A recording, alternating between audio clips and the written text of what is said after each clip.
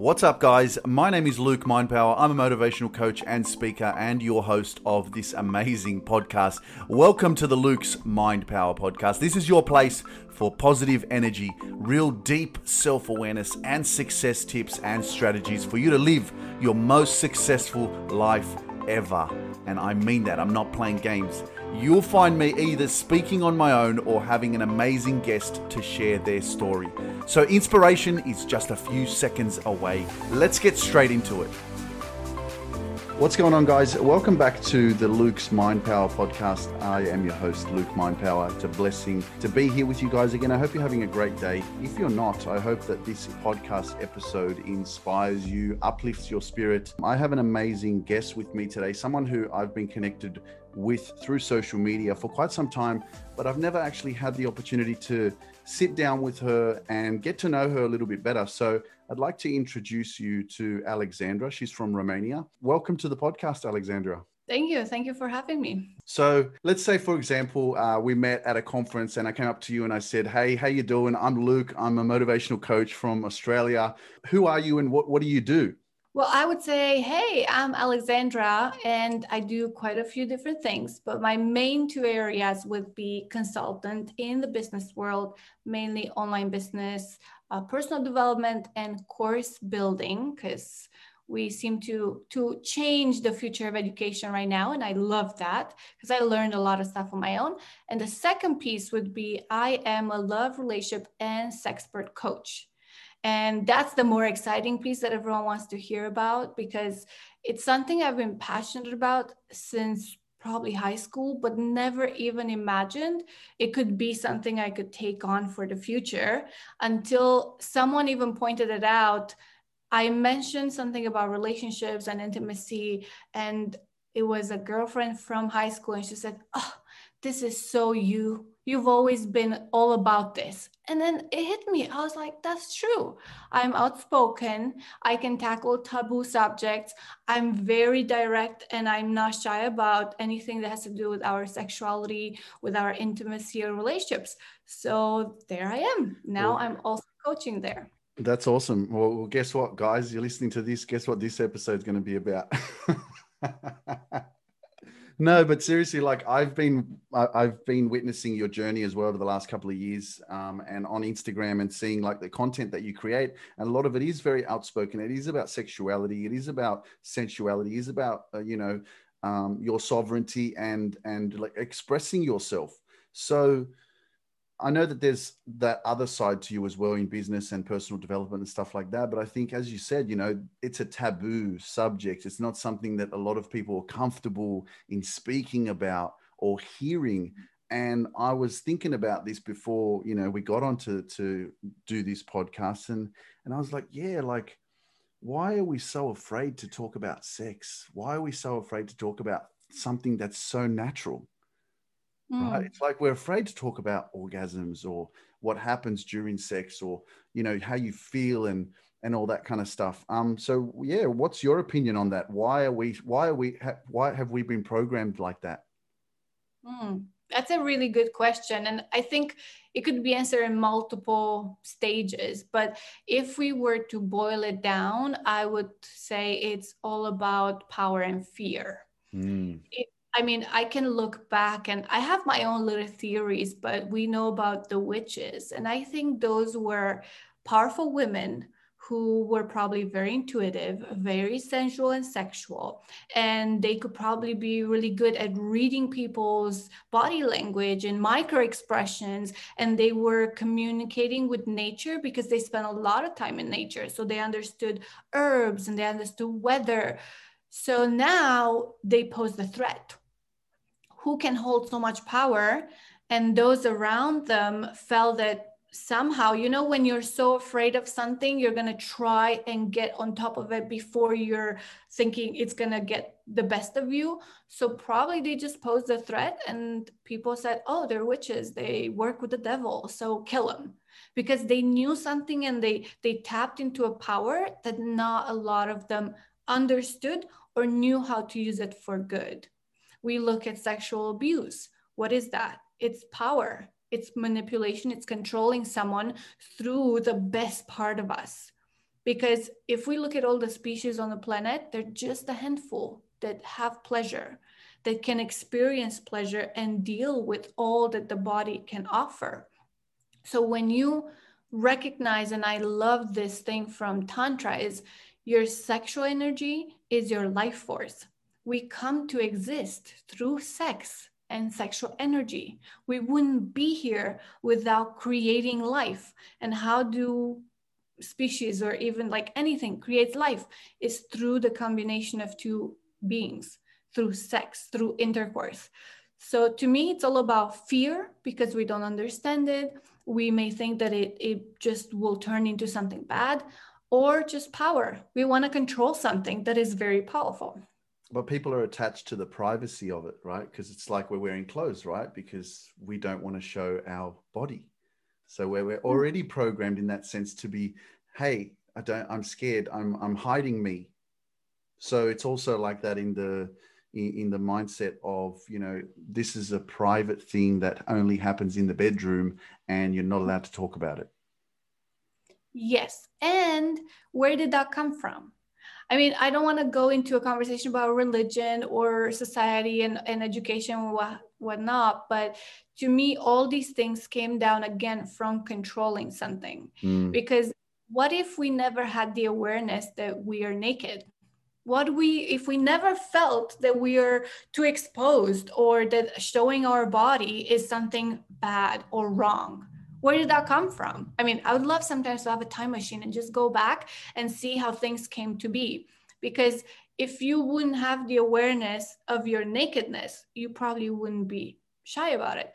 And then we look at countries, certain European countries that don't care about nudity as much. You have nude beaches, you have public beaches where women are topless and no one looks and says, oh my God, they're showing their breasts, right?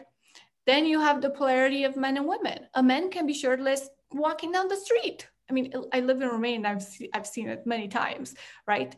But then you look at other countries where not even men can show part of their skin. And then you look at all the meaning that people put onto. We go back to the geisha time, right? Like when a geisha showed her wrist, it was like the most sensual thing ever, or showed her neck. It's the meaning that we place on certain things. And again, you don't have to expose your whole life to people. It's funny you mentioned about social media. People see me on Instagram, on Facebook, on TikTok now, YouTube. They see a part of me. They don't get to see my whole life. It's impossible to see my whole life. You don't get to see me being tired, or you don't get to see me being sad or crying, maybe if I would put that out there. But you also don't get to see my 24-hour.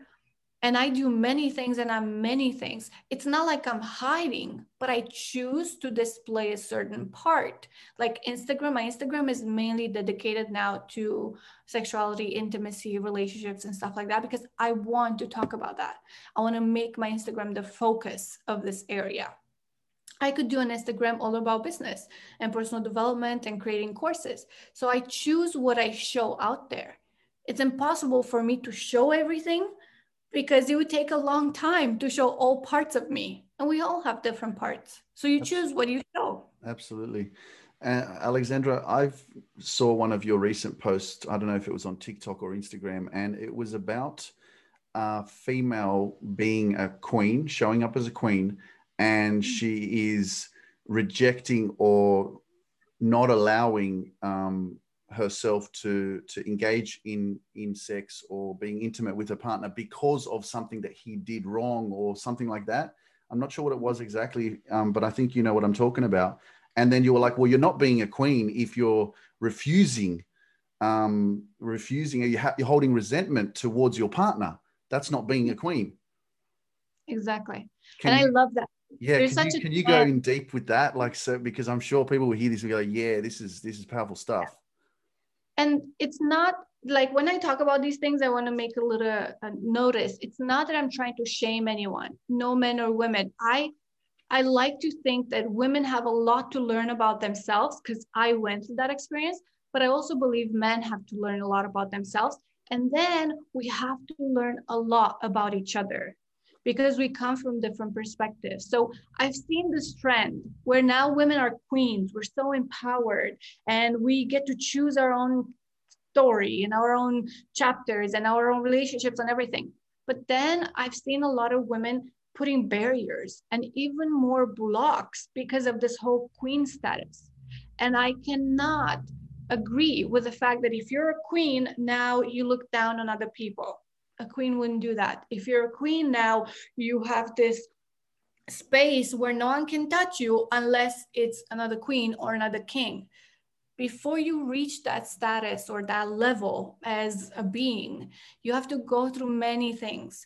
And a queen, if we were to think of an actual queen, she used to go down to the village. She used to, like a Romanian queen, Queen Maria, she was a nurse in the war at one point or some sort of fight. And she was working with people on the front. And we look at the kings and all the things that truly happened. It was not easy to be in that position. You had a responsibility towards the people around you. And in fact, the queen or king used to put themselves last in their whole community or their whole country. So to me, a queen would not dismiss a man right away. We believe nowadays that a lot of men are toxic, which I mentioned to you before, but they're not. We just misunderstand each other. And a lot of women or a lot of men may think that a lot of women are crazy or moody or whatever. We're not, we just do not understand the space we come from. So to be a queen, you dive deep and you know yourself and you become patient. You become understanding. You become curious. Is it truly the reality that I think it is? Or do I have more to learn about this? And I don't hold back when it comes to exploring my own sexuality, exploring relationships, exploring my mind, exploring my emotions. Women and men may want the same thing. We want a relationship, we want great sex life, we want whatever, but we come at it from different angles. So a queen gets to learn about herself, know herself really well, spoke up for herself without being overpowering for those around, but at the same time understands the others, is patient enough to sit and listen, to see other people for who they are. So in the interaction of a queen and a king or a man and a woman, you as a woman understand that you think in a certain way, you have diffused awareness. You can see many things in your environment when a man could see only one because of a single focused mindset. You also have emotions that are heightened by your thoughts and scenarios created that are heightened by emotions. Men have a hard time diving deep into their emotions because they need more space to actually think, process their emotions, decide what they can share and they cannot, because if they don't have a space that feels safe, they won't do that. Why men lie? Because they've had in their past or through experience, women who used their emotions or vulnerability against them. So then you're like, oh, men lie all the time, or men want sex all the time and nothing else. Women go and request intimacy through bonding and connection and through emotions.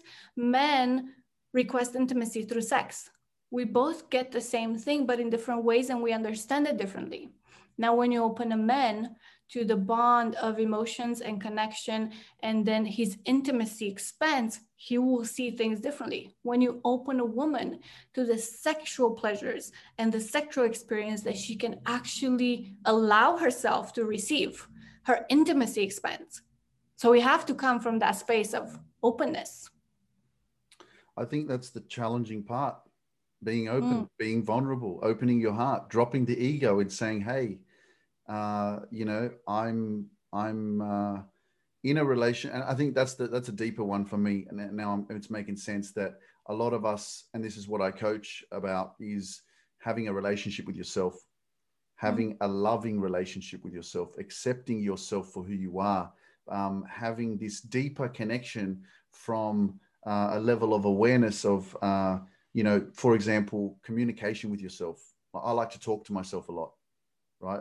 Verbally. I like to look at myself in the mirror and be my own number one fan. I'm my own best friend, right? And vulnerability for me is the secret. It's my superpower, because I've learned that, in the past, my communication was not on point. I was afraid to speak. I was afraid to communicate. I was afraid to show emotion or show what I'm really feeling, because I was afraid of other people's opinions, other people's judgments, and what people would then feel if I did what was right for me. So I was basically afraid to live my truth. In turn, what I'm doing is I'm disrespecting myself, because I'm not honoring my emotions and feelings and what I should be doing. So the ego for me was a massive, massive thing in the past. And it wasn't until I started to love myself, not be in a relationship, start being in a relationship with myself, that I started to open up, right? And move past the fear and those thoughts that were limiting me, you know? Oh yeah. So I think that's the bigger part for males, I believe, is to build a powerful connection with loving yourself and being very self-aware of your thoughts and your ego, because the ego is so fucking strong.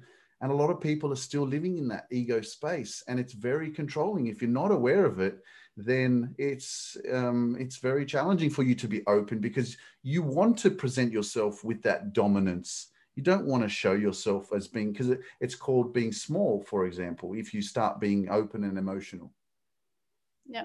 Yeah. And you brought up a good point. I mean, I want, at least for myself, to live in authenticity as Yes. much as I can. Because at times, there are times when, again, a little insecurity or a fear would pop up, and then I'm not my most authentic. And I'm aware of that, even though in the moment, maybe I'm not, but I do come back to it because I like to think of, why did I make this choice? Why did I say these things? Why did I say yes when I wanted to say no? Why did I say no when I said yes? Like, I always like to go back through these things. And I've said it many, many times. True intimacy starts with I. We build the most deep, intimate connection with ourselves. It's impossible for your relationships not to shift. It's impossible for your experience not to change. As a woman, if you get to know your body so well and so deep, and you get to know all the pleasure that it holds, it's impossible not to have an even better experience with your partner, because now you're aware. Like, when your awareness is open, you will be able not only to receive more pleasure, but to give more pleasure. And every time I mention Tantra, people associate it with Kama Sutra. It was a big hype back in the day, and it was all about that aspect of life. But Tantra started with non-sexual practices, and it was about a way of living, and a way of living in full presence and in awe of everything around you.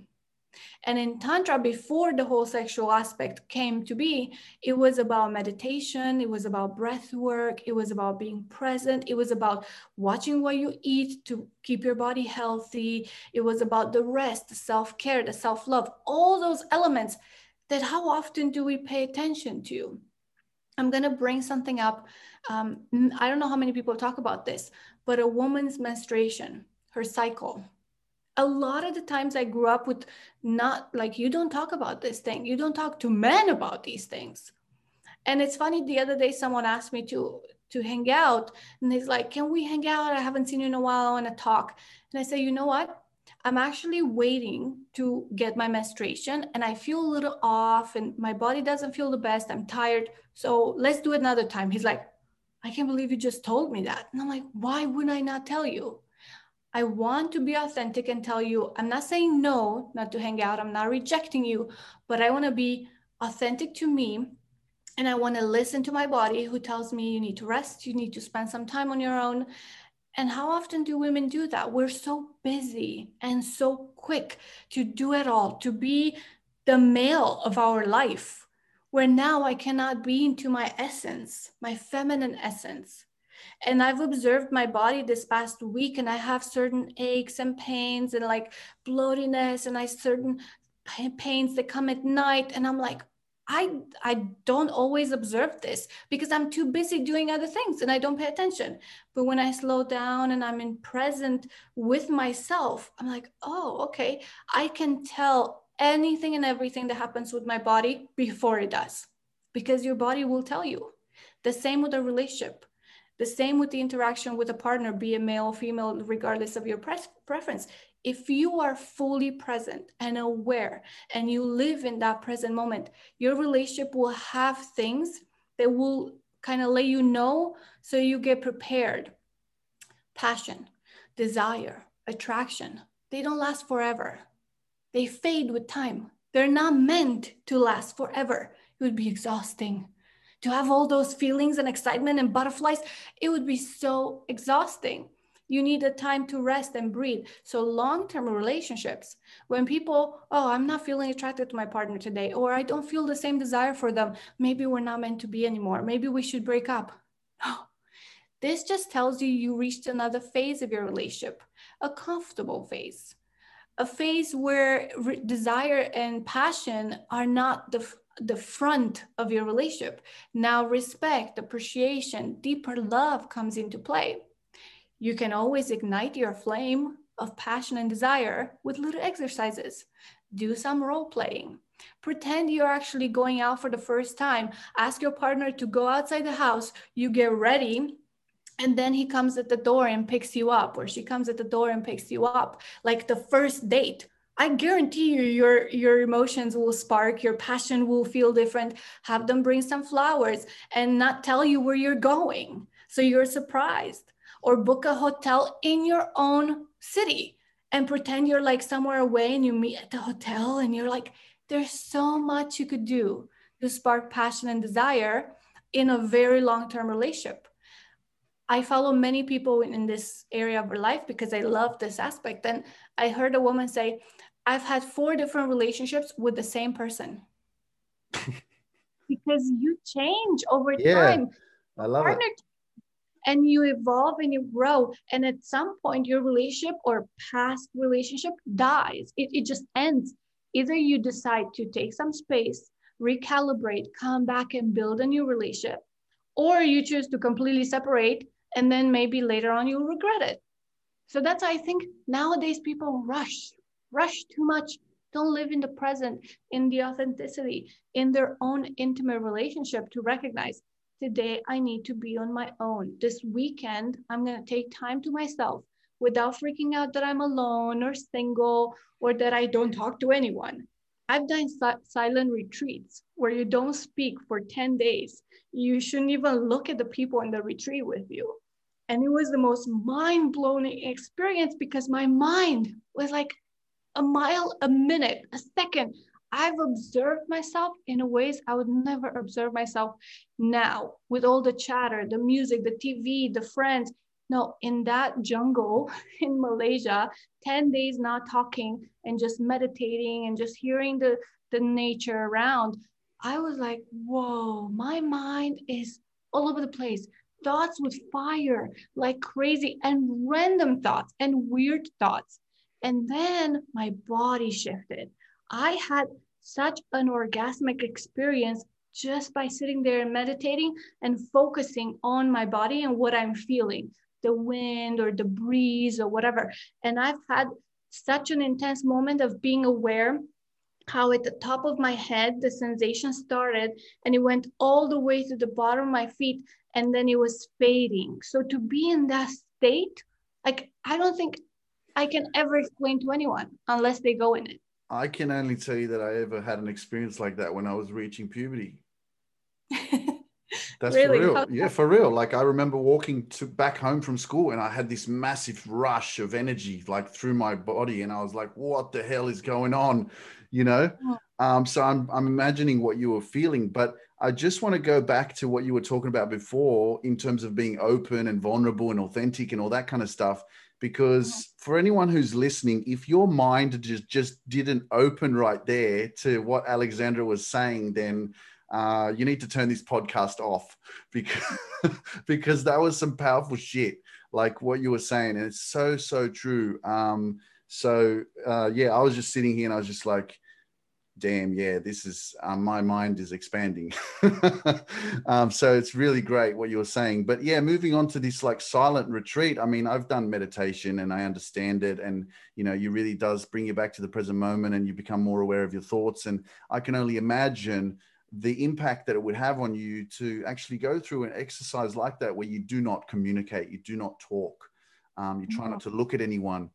So basically, what you're doing. It's extraordinary, actually, what you're sharing, because you've just experienced an exercise where you're actually taking your power back from the world.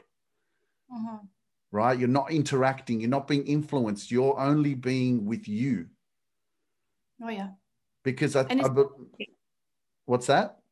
It's not easy. No, I know, but this is the thing, because we're used to it, right? Where this is a paradigm that we've created over our whole journey of life, with our external reality, with everything around us, with the people, with media, with social media, with, you know, everything that's not us. So we're used to communicating, but to stop and just be with your thoughts and to be quiet. And go inward and stop So the noise. tell us a little bit more about that. Yeah, I mean, when I went and I did the first one, because silent retreats are free, right? If you go through the Vipassana meditation, it's free. It's all volunteers that do that. You can donate and stuff.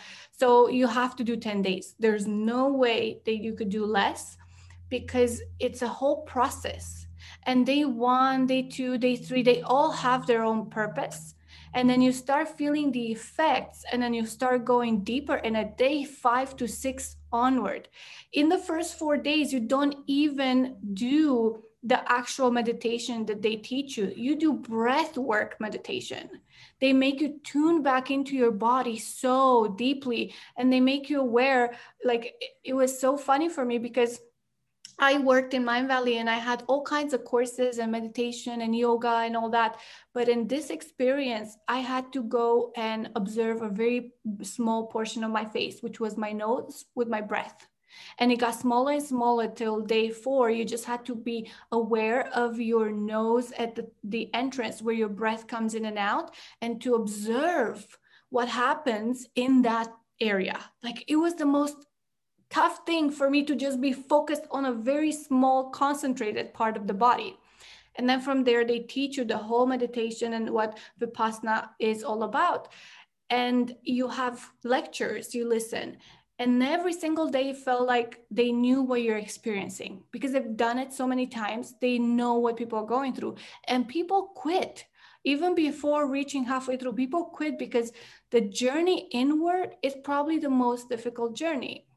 You have to sit there and be with your own thoughts. And our thoughts can be so destructive and so insecure and fearful and damaging without us even realizing. How often do we put ourselves down? How often do we talk stupid things about ourselves? How often do we treat ourselves bad in our own head? Not to mention treating our own body with the improper food, with unhealthy choices, even when it comes to relationships or sexuality. So being there with yourself, only your thoughts, your emotions, and what's going on. I had thoughts. I'm like, I don't know if I can finish these 10 days. I'm like, this is tough. I'm someone who thinks a lot and communicates, especially at work. So not talking was not hard, was the thought, the chatter, the inner experience that was the hardest thing for me. Because I can be around the house all by myself for like weeks on end. I work online. I don't talk to anyone if I want to. But the thing that was going inside was the most crazy, intense experience. But as soon as I hit day 6, I felt so liberated, so much more aware and in tune with what's holding me back or causing me not to take care of myself fully, not to fully love myself, or why am I making certain decisions that are not healthy for me? And I wanted to share it with everyone. I was like, I want to go out and tell everyone about this, and everyone should do it. And I've done it after, again, on a shorter period of time, because I couldn't take 10 days off work. But after the first session, your body shifts, and it may not be for everyone, but I would say everyone should experience it at least once. I'm a very active person mentally, so to be secluded a lot of the times doesn't work for me. It's in my detriment. But certain periods of moments, tuning back in, it's perfect. And your whole body changes. Orgasmic experiences without physical touch, like you don't know what you experience. Some people had spiritual enlightenment, awakening. Some people had physical ones. So you have to experience it for yourself, and you have to stick with it, because if you're able to do that journey within and inward, you'll be able to do a journey talking and communicating hard things with a partner or with a family member. You'll be able to be patient towards coworkers, because you're like, oh, if I think all of this, what other people are thinking? If I'm experiencing all of this, I wonder what others are going through, because we all go through pretty much the same thing in different different stages or levels of intensity. But we all have insecurities and worries and trauma and baggage. So when you become aware of your stuff, you're like so much more compassionate towards others, Yeah. even compassionate towards those who harm with intention of harming, because they teach you to share love to all beings, even those who harm you, but with a little caveat. You don't have to put yourself in harm's way to still feel compassion and love for those who harm intentionally. So, in relationships, you don't have to stay in a harmful relationship to still care for someone or be loving towards them. You can take care of yourself first, and you should always take care of your safety first. And then from distance, you can care and love and have compassion for those who are harmful with intent. Powerful stuff. What's up, guys? Just a quick info check about my motivational life coaching that I offer. Now, look, we all have a story and we've all been through tough stuff, even myself. So that's why I now offer my service as a coach to assist you in living your most successful life ever. I'm here to help you heal your pain and to teach you to love yourself again. So if you're interested to see if you qualify to be part of my coaching program, click the link in the show notes and book your 30-minute complimentary power session to see if you're a good fit. Spots are limited. The only thing we can ever be afraid of in life is that we allowed our past pain and trauma to manipulate our mind and make us doubt ourselves. You have unlimited potential, and I'm here to help you achieve that. So click below or visit lukemindpower.com. Your new life awaits. Now, let's get back to the podcast.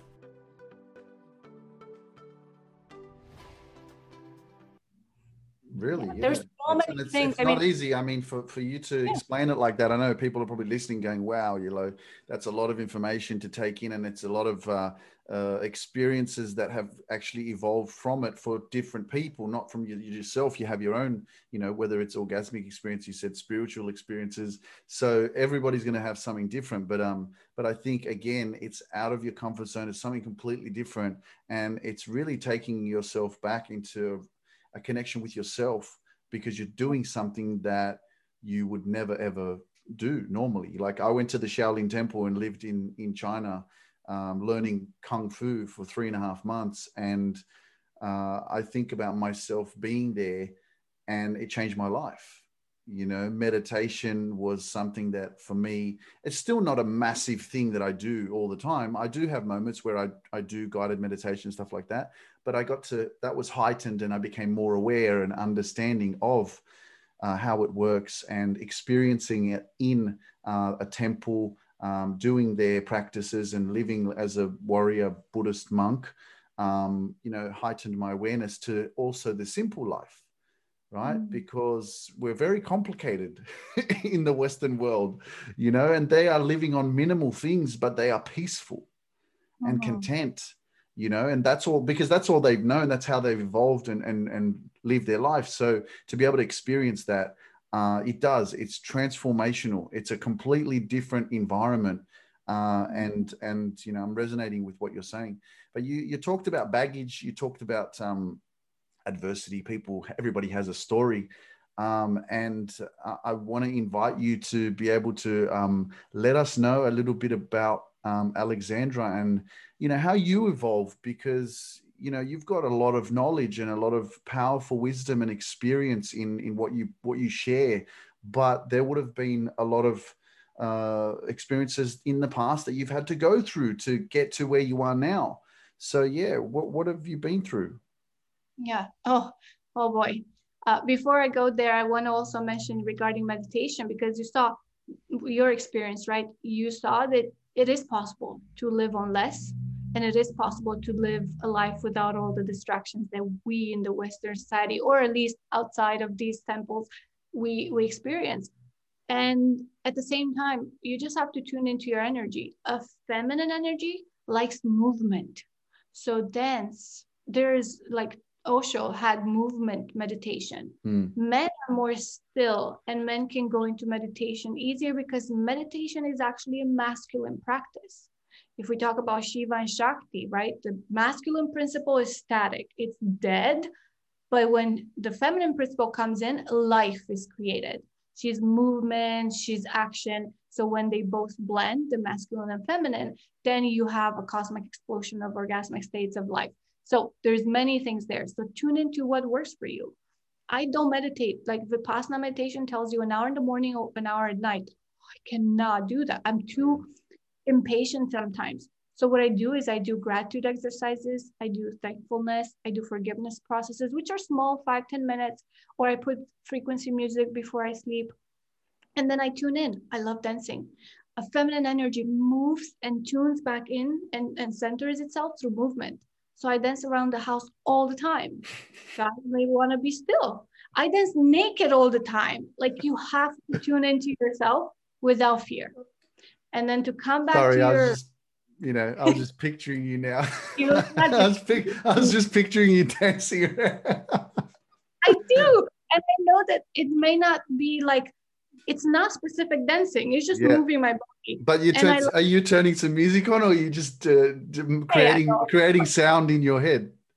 Sometimes depends, because sometimes I wake up with songs in my head. Like I'm telling you, my body is very, very active. Active, yeah. But I do have many songs that I resonate with, and it changes mood, right? To me, music is medicine. Like to me, my sexual energy and sex itself is medicine. And it can be, right? And music can be medicine. Music can put you down and be depressed and can be like wallow in your sorrow. And music can lift you up. And music can make you feel motivated and think about the workout music, right? Which pumps you up. And then there's like lovey-dovey music that makes you feel like pink and all cotton candy inside. So pick your medicine. Okay, and can you just look, I know I asked you about your story and I want to hear how you evolved, but you said that sex is medicine. In what context is sex medicine? Because it can also be a form of escapism. And if people are unconscious of that, can you differentiate the both?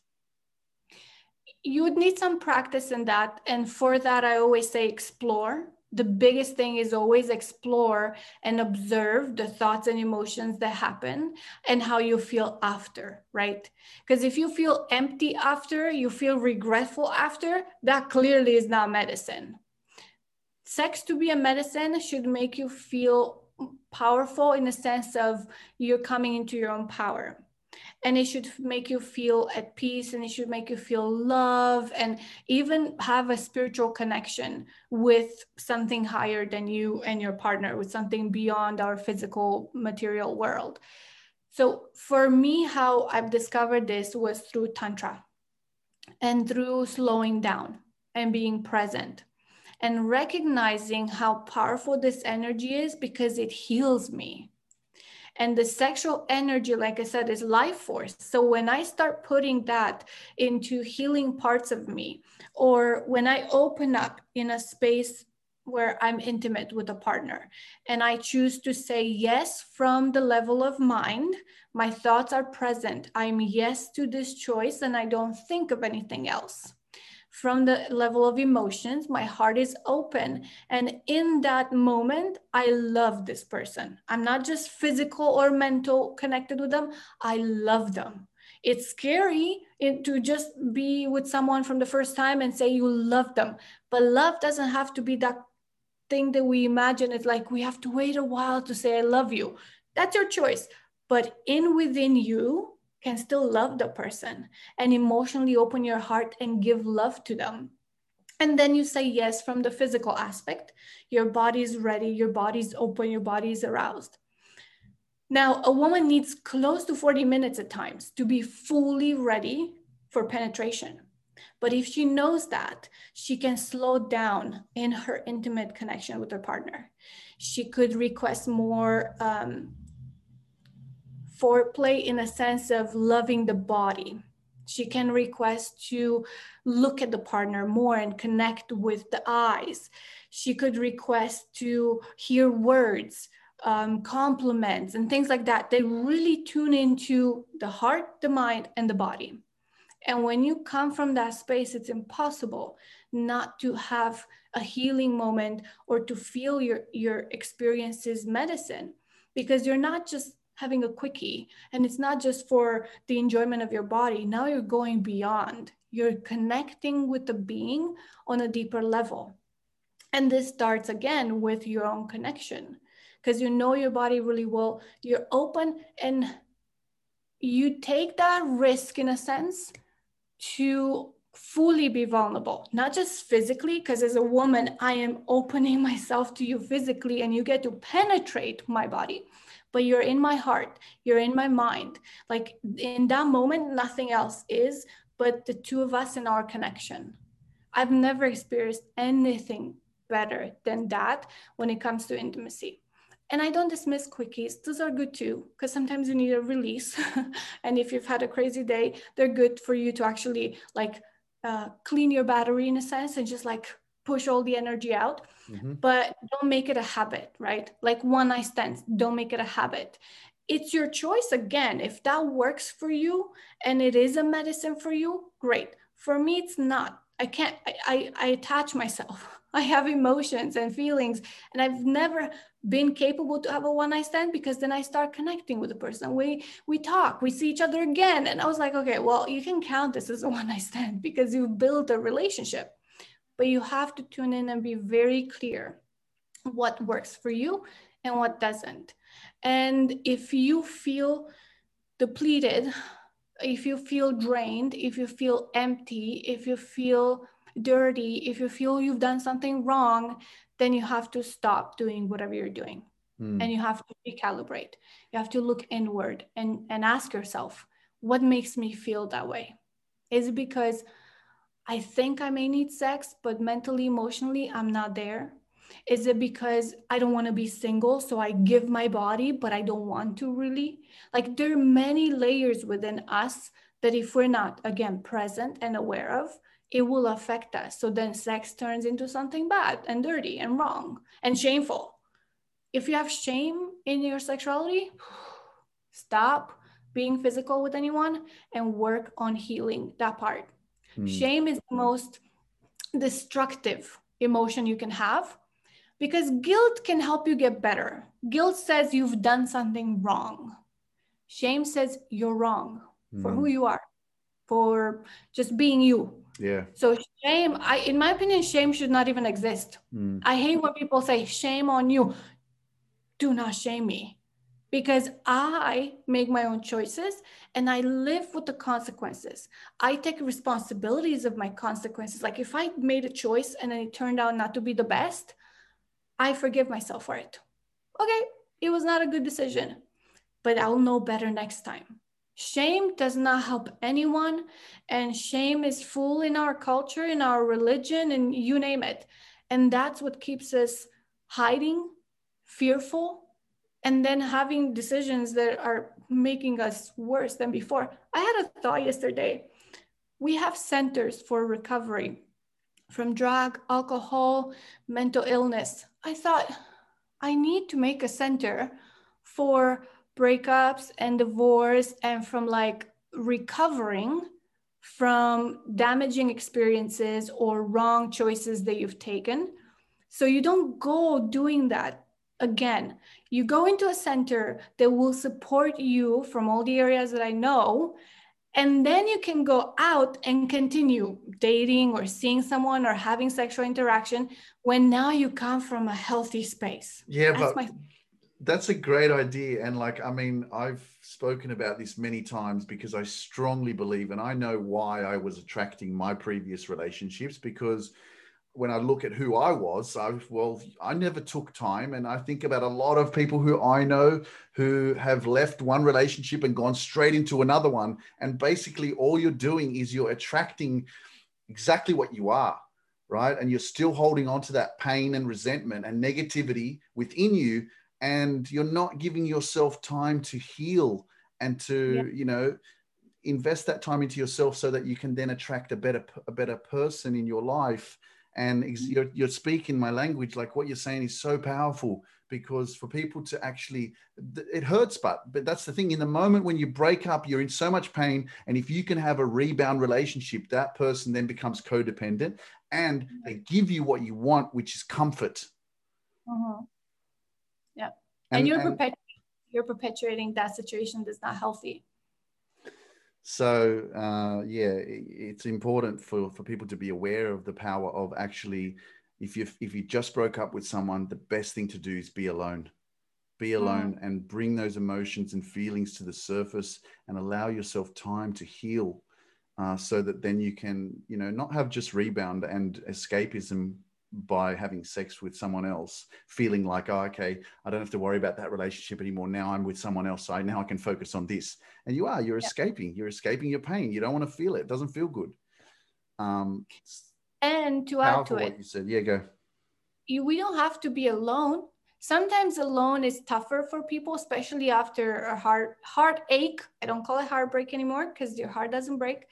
And if you don't like to be alone because you feel lonely when you're alone, which they're two different things, surround yourself with a support base, tribe, family, friends, but those again who could get you to the healthy choices.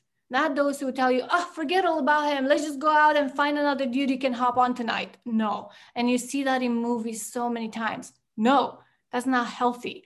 You surround yourself with your tribe who lets you bitch and cry and moan and hurt, but they're there for you. And they tell you that it's your time now. So that's what I had the whole idea of like, oh, we need a recovery center because this we segue now into my story. Like my divorce was a mess. I was married at 21 to 22. I was divorced at 25. And it was so messy, financially, emotionally, physically. I could not recognize myself. Like I would look into the mirror and I was like, who is this person? I felt like I'm already, that's another thing people don't know, I'm an introvert who looks extrovert, because in society I can be very outspoken and I can be very outgoing and I'm extroverted, but for me to recalibrate my energy, to tune back in, to heal, I need time alone. And that's an introvert. You An extrovert feeds off of energy and then like they get a boost. An introvert gets a boost and they feed off of their own time. So I'm an introvert, like 100% introvert. And I felt even worse. Like I don't want to go out anymore after my divorce. I don't want to talk to people. I felt ugly because my last year and a half with my ex was so bad. Like I was bruised all over, and he would tell me what a shitty person I am all the time, and he would swear at me, and I felt so down. I still looked good because I'm blessed from the universe with good genes, but I didn't feel good. I would dress up nice and I would get compliments. And in my head, I'll be thinking, these people are crazy. I don't look good. I look in the mirror and I look shitty. I don't like myself. So that scared the hell out of me. I could not recognize that loving, kind, patient person I used to be.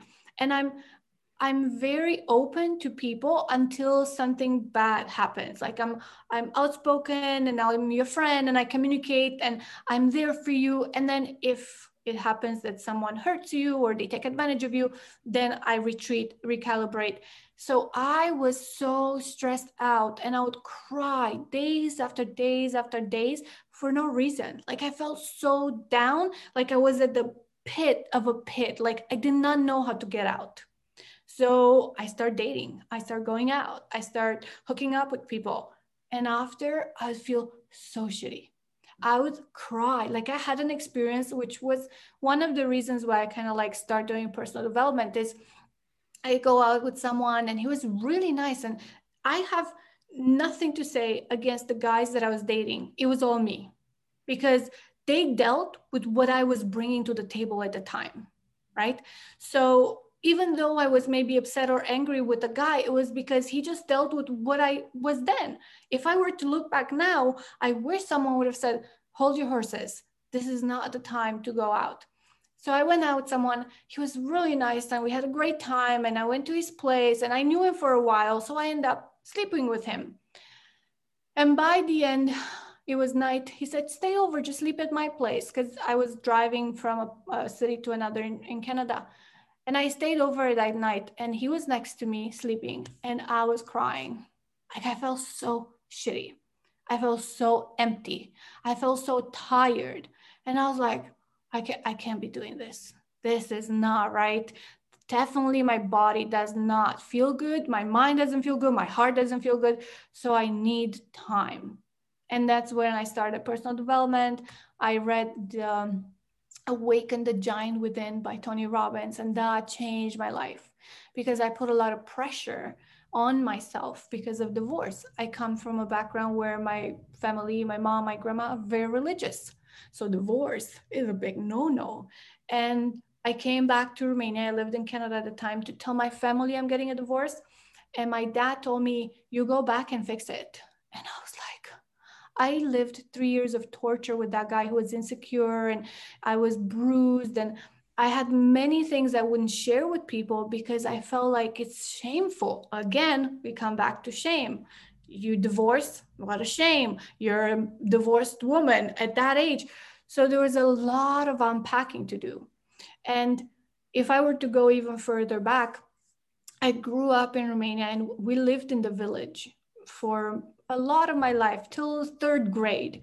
And then third grade, I was sent to school in the city, but not with my family. I was sent to some relatives. So I spent a lot of time on my own. So I became even more introverted and even more secluded. My dad was a heavy drinker and he would abuse us and he would cheat on my mom and he would hurt her and I would hear her cries. So I lived in fear a lot. My sister, on the other hand, I don't know if the impact on her is the same, but I had a lot of baggage from that childhood experience growing up, like having all kinds of situations happening. If I were to talk to my family right now, they get very, very upset about addressing this part. They can't deal with it. If I talk about it in public, because I feel a lot of people can resonate, they tell me you're airing your dirty laundry in public. You should not. So it's never good enough. So I developed this not good enough feeling. And then I end up in a marriage that mirrored my parents' marriage, even though I told myself for years, I'll never let a man treat me like my dad treats my mom. And I got into the same situation and I postponed and I postponed. And I was at work and a friend of mine and my boss at the time, they're like, we think you need to get out. And I was like, but what the hell am I going to do? I'm in Canada with just his family. I had no family, no relatives, no friends because he didn't like me to have friends. Like, who am I talking on the phone with? Why am I dressing the way I'm dressing? Like, why am I staying at work till late at night? I was trying to get a promotion and I had to do certain tasks and work for me to prove myself at that work. So it was always an argument. I couldn't drive myself. I didn't have a car. Like it was very weird. And he was Romanian too, though I knew him since childhood. And his family immigrated to Canada when we were 10. We reconnected and I thought, oh, my childhood sweetheart. It turned out to be a nightmare. And it took me 4 to 5 years to finally feel like I came back to myself after my divorce. And then during that period, after my divorce, with the personal development, with reading books, with listening to teachers, then I start recognizing I have baggage since my childhood. I have baggage since my teenage years. And I brought all that into a relationship with someone who had his own baggage. I did not understand his baggage. I did not understand my own goddamn baggage. So now put two people together who are Most people young. don't. Most people Yeah, don't. right? And now you put two people together, grew up differently, had their own different experiences, had their own baggage, and now you want them to cohabitate, love each other endlessly, have great sexual experiences when no one taught them or talked to them about this. And then you're like, divorce rate is 50%. No shit. Sorry. But we put ourselves in situations that make these things happen. That's why I'm so focused on, we need to talk about sex, we need to talk about relationships since a child is mature enough to understand. We need to talk about our body and how we develop and why you feel certain sensations and feelings, not to learn from internet or from porn or from your friends who again don't know anything.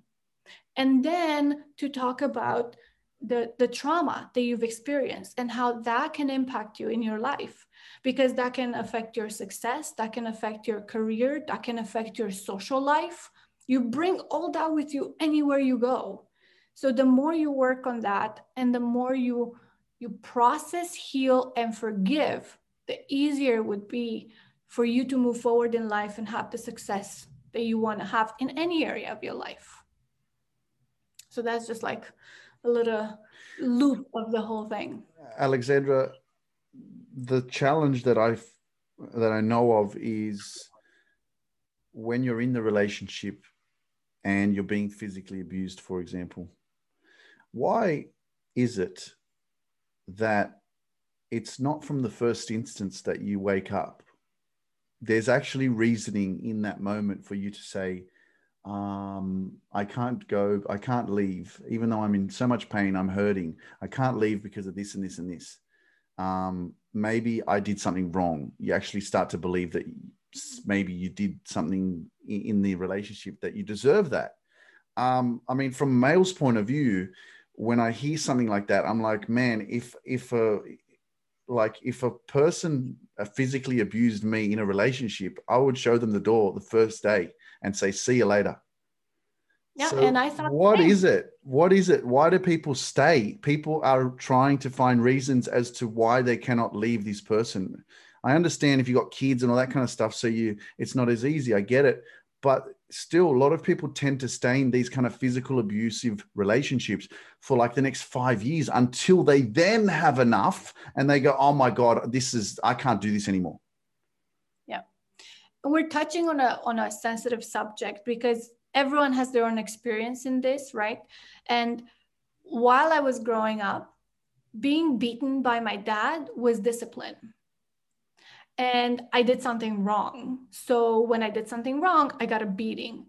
But it wasn't like a smack over the bum or like he had a belt and hit me once. No, it was like a severe beating. Like I remember, and it was, I think, correlated with the fact that he was drinking. So his behavior was different. But I remember we would play, like my sister is 5 years younger than me, but we would play with him. He would drink, he would like shoot the shit, we would throw a ball, whatever, we would poke at each other. And in a flip of a second, he would change. He would like laugh with us, smack, like laugh, push, whatever, how kids are, right? And then out of the nowhere, he would be like, stop doing that. And we were having fun. Like to us, that's like a tease, right? Stop doing that, stop tickling me, or I'm gonna smack you.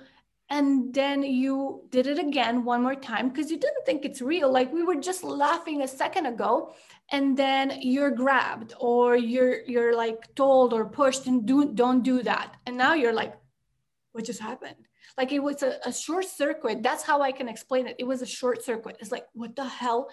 So now next time you're playing, you're a little more defensive. You're not giving in fully because when is the shoe gonna drop, you know? And then growing up, I had a boyfriend. I fell in love at 15. It was like the biggest, most intense love I've had and the hardest heartache I've ever had. And he wasn't living in the village or the city I lived in, so he would visit every few months. And one night, I remember I went to go see him. He was coming from the train station. I was with my cousin. My dad was in the kitchen. My mom was visiting her sister in Germany. My cousin's brother was there. They were drinking. The men were drinking. So we went and said, hey, Dad, I'm going to my cousin's house, which was 2 houses away. And her brother says, oh, why? You want to wait for the boy to come? And that was it. Like the whole, like all hell broke loose. And he's like, no, you're not going anywhere. Go upstairs. You go home. I don't want to see you. And I could tell he's drunk. So I told my cousin, okay, let's not, like, we already learned our lessons. I was 16. I went upstairs and I just went out the window. They're in the kitchen. We also had a bar. So someone was serving alcohol there and stuff like that. So I was just like watching out the window, people coming from the train station. And he did not pass by. So I thought maybe he's not coming at this hour. He's going to come at the next train. By the time I got out of the window, I closed one set of windows because Romania had two sets. I locked the first one. And when I locked the second one, my dad walked in the door in the other room. In a split second, he crossed both rooms, grabbed me by my hair and threw me into the other room. I couldn't feel my head. Like I'll never forget that beating that I got at 16 because I was on the window watching people pass by. Next day, he came and pulled me at the window to show me the guy was just coming at that hour. And I was like, you just beat the hell out of me the day before and now you come to show me this? Like, I was so confused. So I grew up very fearful. I had a lot of insecurities about what I did wrong or right all the time. I think I developed a not good enough complex a lot.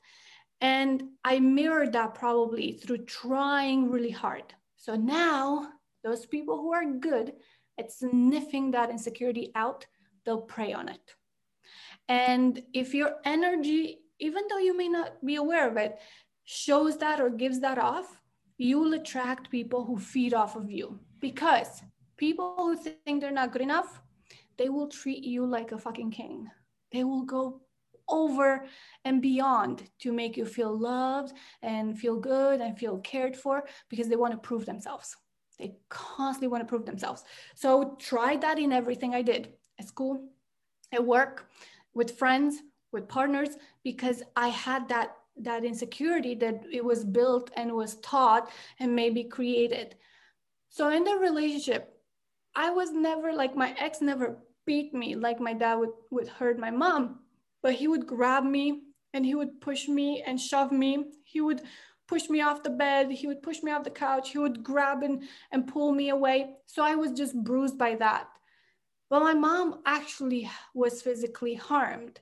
And I always thought, why is she staying? Like, why would she stay? I would never stay. And her reasoning was, I didn't want the kids to grow up without a father. Now, if I think about it, we probably would have been healthier mentally without the father who abused us a lot of years. But then I end up in my marriage and I start getting the abuse.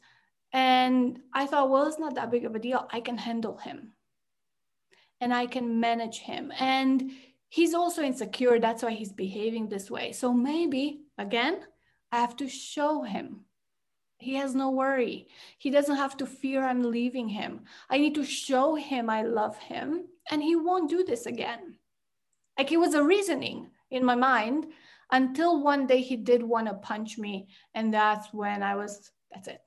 No, like, I stayed long enough and clearly with no result because I wasn't equipped to deal with his things, not to mention my things. So I made that choice to separate, and I called his mom and I said, if you don't bring him home, I'm going to call the cops because I can't deal with this. They hated me. They said I got married to go to Canada and I never loved him. And like, I was the one to blame.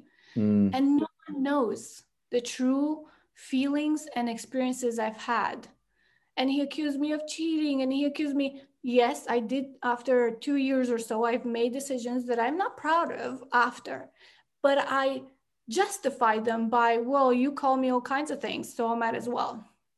Instead of just saying, well, I should just go out because clearly this is not working. But I didn't want to give up. Like, how can I? I'm going to go back home to Romania with my tail between my legs. I failed. Oh my God, I could not fail. My dad does not allow failure.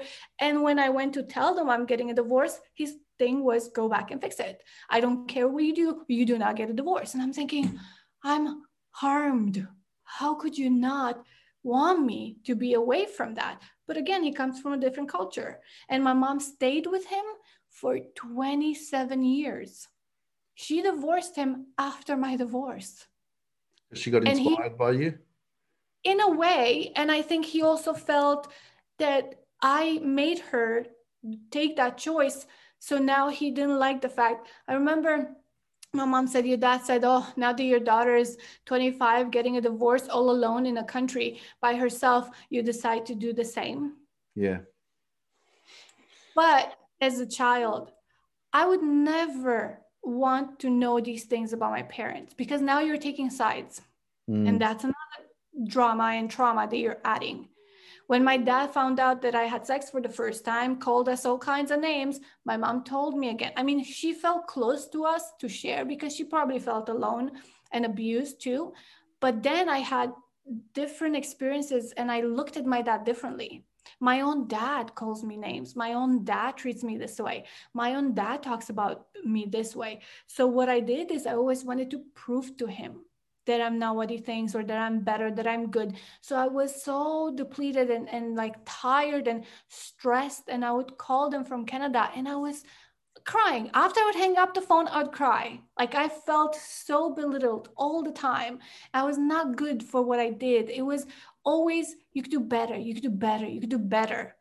In a way, it could be good to have some challenges to push you a little bit, right? But then challenges to extreme just build more insecurities. And then you deal with becoming a victim. You can be stuck in the victim mentality. You could have a judge. Apparently, we have the judge and the victim inside of us. The judge always criticizes what you do. You're never good enough. The victim always wants approval and validation from the judge, which will never receive. So now you're screwed all around. So when I made that choice of healing after my divorce, I was doing a meditation. I have incense all over and I'm doing a forgiveness meditation. And I'm saying, oh, I'm going to do a meditation right before bed to forgive my ex for all the things he said, all the things he's done to me. And of course, he came back to Romania and spread all kinds of rumors and gossip and all kinds of shit about me. Because of course, he couldn't admit his own responsibility. He just put it on me. So I do this meditation, I do the forgiveness process, and I go to bed and I fall asleep. That night, I dream about arguing with my dad heavily to the point I wake up crying. I'm like, oh, that's strange. I dream about my parents and they're like weird dreams anyway, because I have remember pretty much 99% of my dreams, but I didn't pay attention. A week or two after, I do again the forgiveness process with my ex. And I go to bed and I dream about my dad and my mom arguing, me being in the middle and being torn in between trying to maintain the peace. And I wake up crying again. I was like, oh, there's something there. The forgiveness process has to go deeper. There's something that is not like related to my ex, not even to my first boyfriend who kind of ripped my heart out.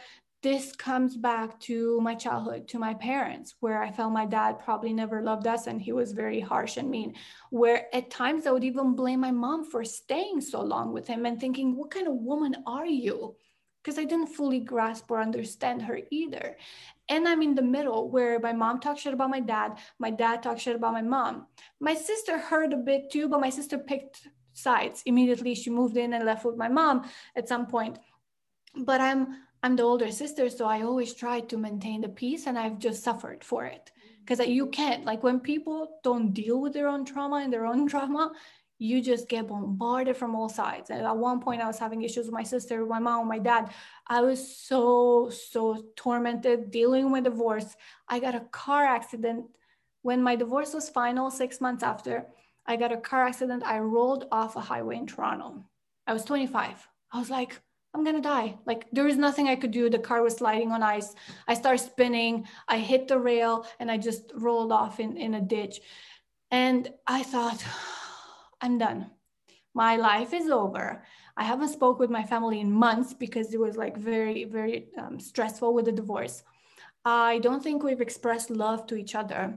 My mom would probably be very hurt, but who the heck would know to tell them? Because I had no one in Canada that knew about my family or spoke Romanian. And then I thought, what do I leave behind me? Like, what have I done with my life? Just put myself in situations that don't serve me or serve others? When I got out of that car, because I landed back on my wheels and there was snow all over me. It was February. And I barely got out of the car and I like looked and the highway's like somewhere up there. I started bawling my eyes out. And then a trucker helped me get out and call the cops because I was like hyperventilating. My car was new, was bought in December. In that moment, I'm like, I cannot go on like this. I cannot blame myself for divorce. I cannot hold on to all that drama and all the baggage, and I have to do something about it. So that was the journey I started 11 years ago. And it wasn't easy at times. And even today, my family doesn't necessarily relate or understand the things I do, especially when it comes to relationship or sexuality, because it's taboo. It's a country that doesn't talk about these things, though we're more sexualized or sexual than Western world. So it's weird. It's a weird combo. But I learned how to cope with them and I learned how to communicate and I learned to recognize they will not tune into everything I do. They'll never understand it. I was already a weird child who had its own little mind and I would have my own imagination. And people always told me to stay there. Don't talk this way. Don't ask too many questions. And I'm always asking questions. But why this? But why this way? But why not this? Who says that? Like I'm always questioning things. So that's if anyone were to take any message after all the things that we shared is question everything and experience and explore things for yourself because no one lives your life but you. And if you want to have a great experience in this life, you don't have to change the whole world. You just have to impact one person who will think, oh, thanks to Alexandra, my life is better. Or one person who will say, seeing how Alexandra lives makes me want to live better. Because I'm not going to tell you how to live. I'm not in your life. I don't know who you are, how you live your life internally. But I can show you there's a different way. There's other possibilities. There are other opportunities that you can take as long as you choose you first. And don't shame yourself for choosing you. Reframe selfish. Reframe it to the fact that you're able to take care of yourself in the presence of others. You can be selfish and still compassionate. You can be selfish and still care about others. You can take care of yourself first because otherwise you won't be able to help others, take care of others, or support others in any way. When you're drained, do you have the energy to actually do something for others or be in that state of mind where you're patient and understanding? No, you're probably snapping at people. You're probably angry, frustrated. You need alone time. You need to sleep. You need to eat. So you have to have your glass always full and overflowing. And what overflows gives to others. Absolutely. That way you will never be depleted, right? Because you give from excess. You don't give from yourself. You give to yourself, and then your excess goes on to others. Absolutely. You were touching on something that I was intuitively feeling like you actually knew what I was going to ask you next, but you didn't quite get there. You were so close. And I was like, damn, I'm not even going to have to ask her this. She's actually going down the road where I'm going. But then you didn't continue on. And it was about forgiveness in terms of forgiving your dad. And have you actually gone down that road of being able to reconcile or communicate or even just for yourself to go, you know what, I need to let this go. I need to forgive him and those experiences, because obviously, you know, it can be a blockage. Yeah. And I feel like my relationship with my dad was a huge point of how I dealt with men in my life. Yeah. My mistrust in men comes from there. I'm absolutely clear about that. It's like I'm always loving and open, but then I always wait for the next shoe to drop. When are you going to screw me over? When are you going to lie to me? When are you going to show me your true colors? Because I bet you're hiding something.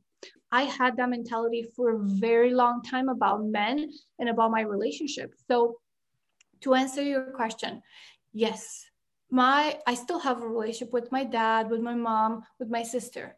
It's not what it used to be. Like I used to be very close with my sister. It's not the same. She's married. I got into a bit of an altercation with her man. So then the relationship shifted. My mom and I are closer because my mom is a more warm person. She's a lot more open and vulnerable with people and emotional. But my mom manipulates through emotions. So I have to be very careful because she guilt trips you about things. With my dad, I tried many times to have a full on conversation about all the hurt that I experienced from him. He doesn't like it. He shuts down, hangs up the phone on me, closes off Zoom, like he can't deal with it because he cannot deal with his own little thing. I know a bit about his history and his childhood, not everything because he doesn't share. He's very closed off, but I know he's experienced both parents being alcoholics and heavy drinkers and fighting intensely. So clearly he's had his own trauma that he's brought with him. But I did have a conversation a couple of years ago and I got to share. I learned how to communicate with him. That's where the understanding of men and women comes. I learned how to communicate with him without him shutting down. So not putting blame onto people anymore. You made me feel this way. You made me feel this way. You said this, you did that. I would take it onto me. So I felt this way. I thought this. So now it's my experience. And this way he can see what I'm going through. So I remember that time he was having tears in his eyes. And even though I had a little doubt, because I know my dad is pretty good at like portraying certain characters, I'm like, is he honest? Is he truthful now? But he had tears in his eyes and he said to me, you've been through all these things in life, but you don't know what I've been through. And I said, you're right. I don't know because you're not telling me. And he said, if you knew, and you just make me now think of all this stuff and think of things I didn't even want to think of anymore. And I said, but through that, you're going to get to heal and you're going to get to have a different experience with me or a different. I can listen because I would love to know more what's inside of you. And I know he has many demons that he's trying really hard to fight and shut down through his drinking. But as a daughter, every time I would tell my parents something, they'll be like, now children start teaching you things. Because in our culture, the parents are always above the children. Children don't teach parents things, even though I may have more knowledge and experience comprised in my young years. So that was one breakthrough with him. And now I've been in Romania for a year and a half, and he's had COVID and he had to go to the hospital.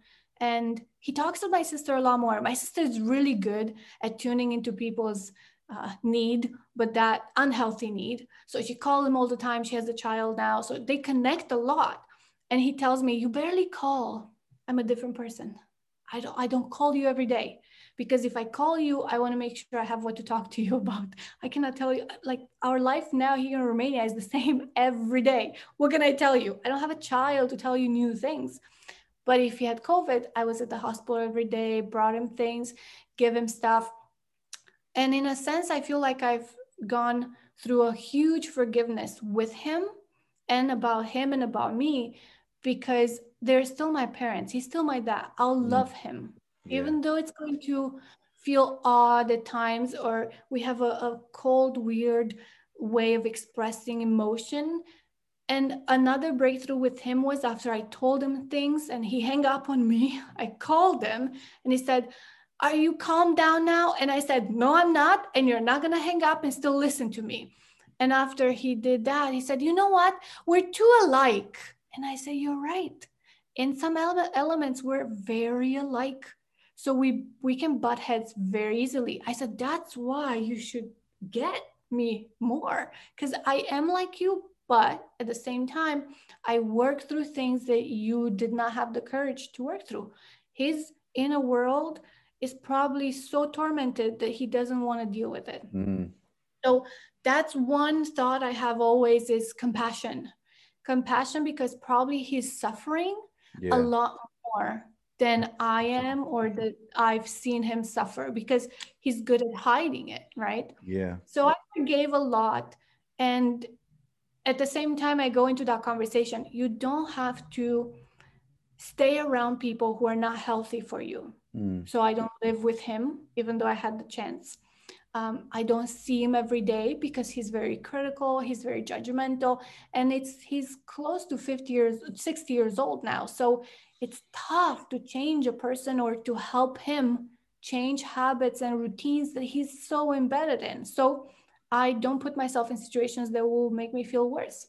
And if I communicate, I learned how to communicate where we still have a good communication. We still have a good, decent relationship. It's not the ideal I would love to have with my father, but considering the situation I'm in, it's pretty good. Yeah. Well, yeah, you've come a long way, and it's not easy to do that, but it's really powerful what you're doing and how you're continuing to still be able to have a little bit of a relationship, and your awareness is really to the fact that Alexandra is very different, and that she has an open mind, and she shows compassion and understanding, and she knows that she doesn't have to try to change anyone. She just has to show up as her authentic self, which is really, really powerful. But I wanted to quickly just ask you one question about sexual transmutation. I don't know if you've heard of this, but I read about it in Napoleon's Think and Grow Rich. And I know we touched on sex before, but this is again, sexual. That's from when I read it and I understood it, it's about sexual energy. It's about, being aware of the person that you actually connect with, especially if you're not in a relationship, or even if you are in a relationship, that you're receiving good energy from them. And can you go deeper into that, into your understanding? Because I'm sure you really can dissect that a little bit more. Yeah, and I read the same book too. And I always thought it's interesting how they focus a lot on the masculine in the book, right? He talks about the man, and he talks about how a man can use that into his benefit. Anyone can do this, right? Sexual transmutation doesn't matter the gender you're in or the sexual orientation. This is something that anyone can experience and can do. And to me, it comes back to what I've said. Sexual energy is life force. So now that life force, you can look at it beyond the limits of sex, right? You can feel sexual energy without being in a sexual experience. You can experience giving and receiving this energy by just opening up your arousal, opening up your attraction, and opening up your energy flow. And you can put this energy into anything else in your life, because sexual energy is creative energy. Like I said, we come into life through this energy. So you birth. You don't have to be a woman to birth children only. This energy allows you to birth anything that can be birthed, a project, a situation, an opportunity, because to me, really is the most magnetic energy out there. And now, if you think of the transmutation, right, you not only can exchange this energy with someone, phone sex. Phone sex, to me, in itself, is being able to share energy with someone miles away, right? Because you don't have to be physical or close to someone to feel or exchange certain energies. You could do that in your dream state. Talk about lucid dreaming. You could do that whenever you want to, but you have to be very aware of your energy, and you have to tune into that energy without fear. At the same time, we have to be, again, aware and mindful not to have this energy open constantly and receive, like a channel of information, right? You receive and give. Sometimes you want to expand, but sometimes you want to contract a bit your energy as a protective layer around you, because there are such things as energy vampires, right? Who can feed off your own energy, and then you feel depleted. So you have to work with your energy and learn how to use that energy. Yeah. So Easiest, the yeah. the the thing that I want you to point on, if you can, is the understanding of, be mindful of who it is that you're actually having sex with. Because if they have bad energy, if they have pain, trauma, they've been through, they're unhealed, for example, and you are, and you're not aware of it, and they're playing a facade, right? You're going to take on their energy, that you're going to take on their pain. Yeah. So just to make it clearer, so for people who maybe don't understand, or maybe they've heard sexual transmutation for the first time, I believe this energy is very intuitive. If you're around people, have you ever experienced, or anyone listening, have you experienced you just met someone for a split second, or they came next to you, or they just look at you and you had this hit, I like this person, or you had this feeling, man, I don't know what's about this person, but I don't like them. They didn't say a word to you, or they just said hi and they introduced themselves with a smile on their face, and you're like, I don't like this person. And you can kick yourself. It's like, how can I be this way? How can I think this way? Why wouldn't I like this person? I don't know anything about them. It's not that you don't like them. You just picked up on a vibe. You picked up on an energy. You picked up on something that is an alert to you. And it says, oh, pay attention. Watch out, right? So how often do we tap into that? How often do we listen to that? As a woman, because I cannot speak from a male's perspective, maybe you tune into that after, but as a woman, I can be around both men and women. And if I open up my energy, even if you guys know what chakras are, right? Your sexual energy resides into your second chakra, which is your sacral chakra. Your root chakra, it's your first, it's at the base, it's right at your genitals, that grounds you, and it can be connected with the second. So the first and the second can kind of pick up on stuff. And when you're open and you open those energy centers, I can tell who's going to be a good connection for me and who's not going to be a good connection for me. And if I take it a step further and I don't listen to that energy hit, and let's say I become physical with a man, my body will tell me. I get an itch, I get a sting, I get a smell that I don't like something that triggers my body and says, okay, still not good for you.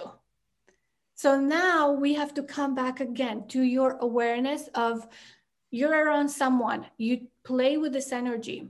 If you choose to still go ahead and be physical and have sexual intercourse, or you have a sexual experience with someone, you want to be a little bit protected, because you can do that. We can have a layer of protection around us and not let as much information or as much as energy from someone else come in.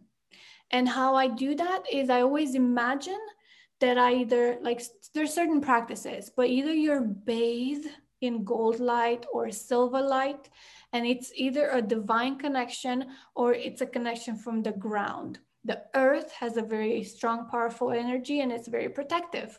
So you could be, I'm with the feet on my ground, I'm connecting with the earth energy, and I am like surrounded by a silver layer of energy that does not block me from receiving or giving love or good energy, but it blocks all the negative things.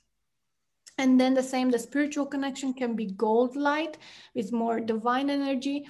And then again, it's the same. It's like your skin, right? It doesn't, like, skin still breathes and allows perspiration, allows things to come in and out. But you could think of that layer of protection as protecting you from the other things that you don't want inside, either energetically, mentally, emotionally, physically, you name it. And then after, if you recognize your body wasn't feeling great, or maybe you now learned that this person is very unhealthy or toxic, you could do your own cleanse, energetic cleanse with smoke cleanse, breath with, again, meditation. So you choose the tool that works for you. Yeah. Because it's not like a bath, right? You go take a shower and you cleanse your outer body. There's also things you cleanse internally, like a cleanse, a juice cleanse, a diet, or whatever, to cleanse your organs. But as a woman, how often do we cleanse down there? And I'm not talking about washing inside there, because it's not healthy, not necessarily unless your doctor tells you. We are a self-cleaning organism anyway, and your genitals know how to take care of themselves. But energetically, you pull in a lot of things. You connect with people, you have cords, you have attachments. So you have to, from time to time, do an energy cleanse and release all the things that you're holding in. In Bali, I loved the water cleanses. They're like physical, but also spiritual. And you imagine, again, you just imagine, your mind is powerful. You can imagine so many things. Visualize yourself being cleansed and like radiating from inside out. Radiate your own energy. Your energy is your medicine. So think of a rose or a ball of fire in your heart and expend it through your body up and down, and then expend it out and repel everything that doesn't serve you. And now you're shining. So you just have to find your tool. Alexandra, I have to tell you that your wisdom and your knowledge and everything that you shared today is so profound and very distinct as well. And I just want to recognize you for your resilience and for your journey of not giving up on yourself and continuing to persevere for you, because I know that there's many people's lives that are changing because of your work, because of your inspiration, because you decided to say yes. And heal yourself and continue to push forward. So I just want to recognize you for that, because you're not only being an inspiration to me right now, but also to the many people that are going to hear this podcast. And it's really been a blessing to just connect with you and hear your story, because I know that there's so much more from you to come. I know you've evolved into this amazing woman that you are now, but who I see Alexandra being in 5 or 10 years' time is phenomenal, and the world needs you. Thank you. And thank you for having me. And thank you to anyone listening. And I want everyone to remember, we're not alone in this. They can connect with your podcast. They can connect with you on social media and see you do your own work and your own growth and your own transformation. And I think that's what's great. I appreciate you saying all those things about me, but I wouldn't be where I am now if I didn't have some people supporting me or people along the journey that showed me. Because sometimes when you're in your own world, you may not see you, right? So sometimes coming from the outside and someone tells you, you actually do have all this capacity and all this immense power that's just there for the taking if you choose. Yes. You just have to choose you. So make that choice today. Absolutely. That's so powerful. Alexandra, where can people find you? Do you have a website, your Instagram? I do have a website. It's alexandramiu.com. It's my first last name, but you can find me on Instagram. You can find me on TikTok. You can find me on Facebook and YouTube, all with the same name with a little shift. Alexandra has 2 X's on social media because there are many Alexandras out there. So I'm Alex. It's like double X, the X-rated version. So I'm Alexandra Nice. Miu, but with 2 X's. I'll leave your details in the description in the podcast, so people can just click on it and connect with you. But Alexandra, as I mentioned, it's been a blessing. I'm so grateful for your time and for you sharing everything that you shared. It was absolutely amazing. And I look forward to supporting your journey, cheering for you, and hopefully meeting you one day in person, maybe on stage in the future. So let's stay in touch, and I'll talk to you soon. Thank you so much. Sure. Thank you. The biggest investment that you can make in your life is in yourself. Work harder on yourself than you do on your job. Remember, you are not your past. You are not your trauma. You are not your parents. You are you. And today is the day that you grow a little more. Love yourself a little more and believe in yourself a little bit more. You matter, and I'm so proud of you for taking this time to invest in yourself by tuning into my podcast. Every single action step counts towards your transformation and happiness. Don't forget to share this podcast episode with your friends and even on your Instagram or Facebook stories, and tag me also. Your feedback means the world to me, so leave a review on the Apple Podcast platform. Subscribe to my YouTube channel, and for more info on my motivational life coaching, simply click the link in the show notes or visit lukemindpower.com. Book your 30-minute complimentary power session with me today, and let's get your life back on track. That's all for now, guys. Have an amazing day, and remember, you are powerful, and I believe in you. See you soon.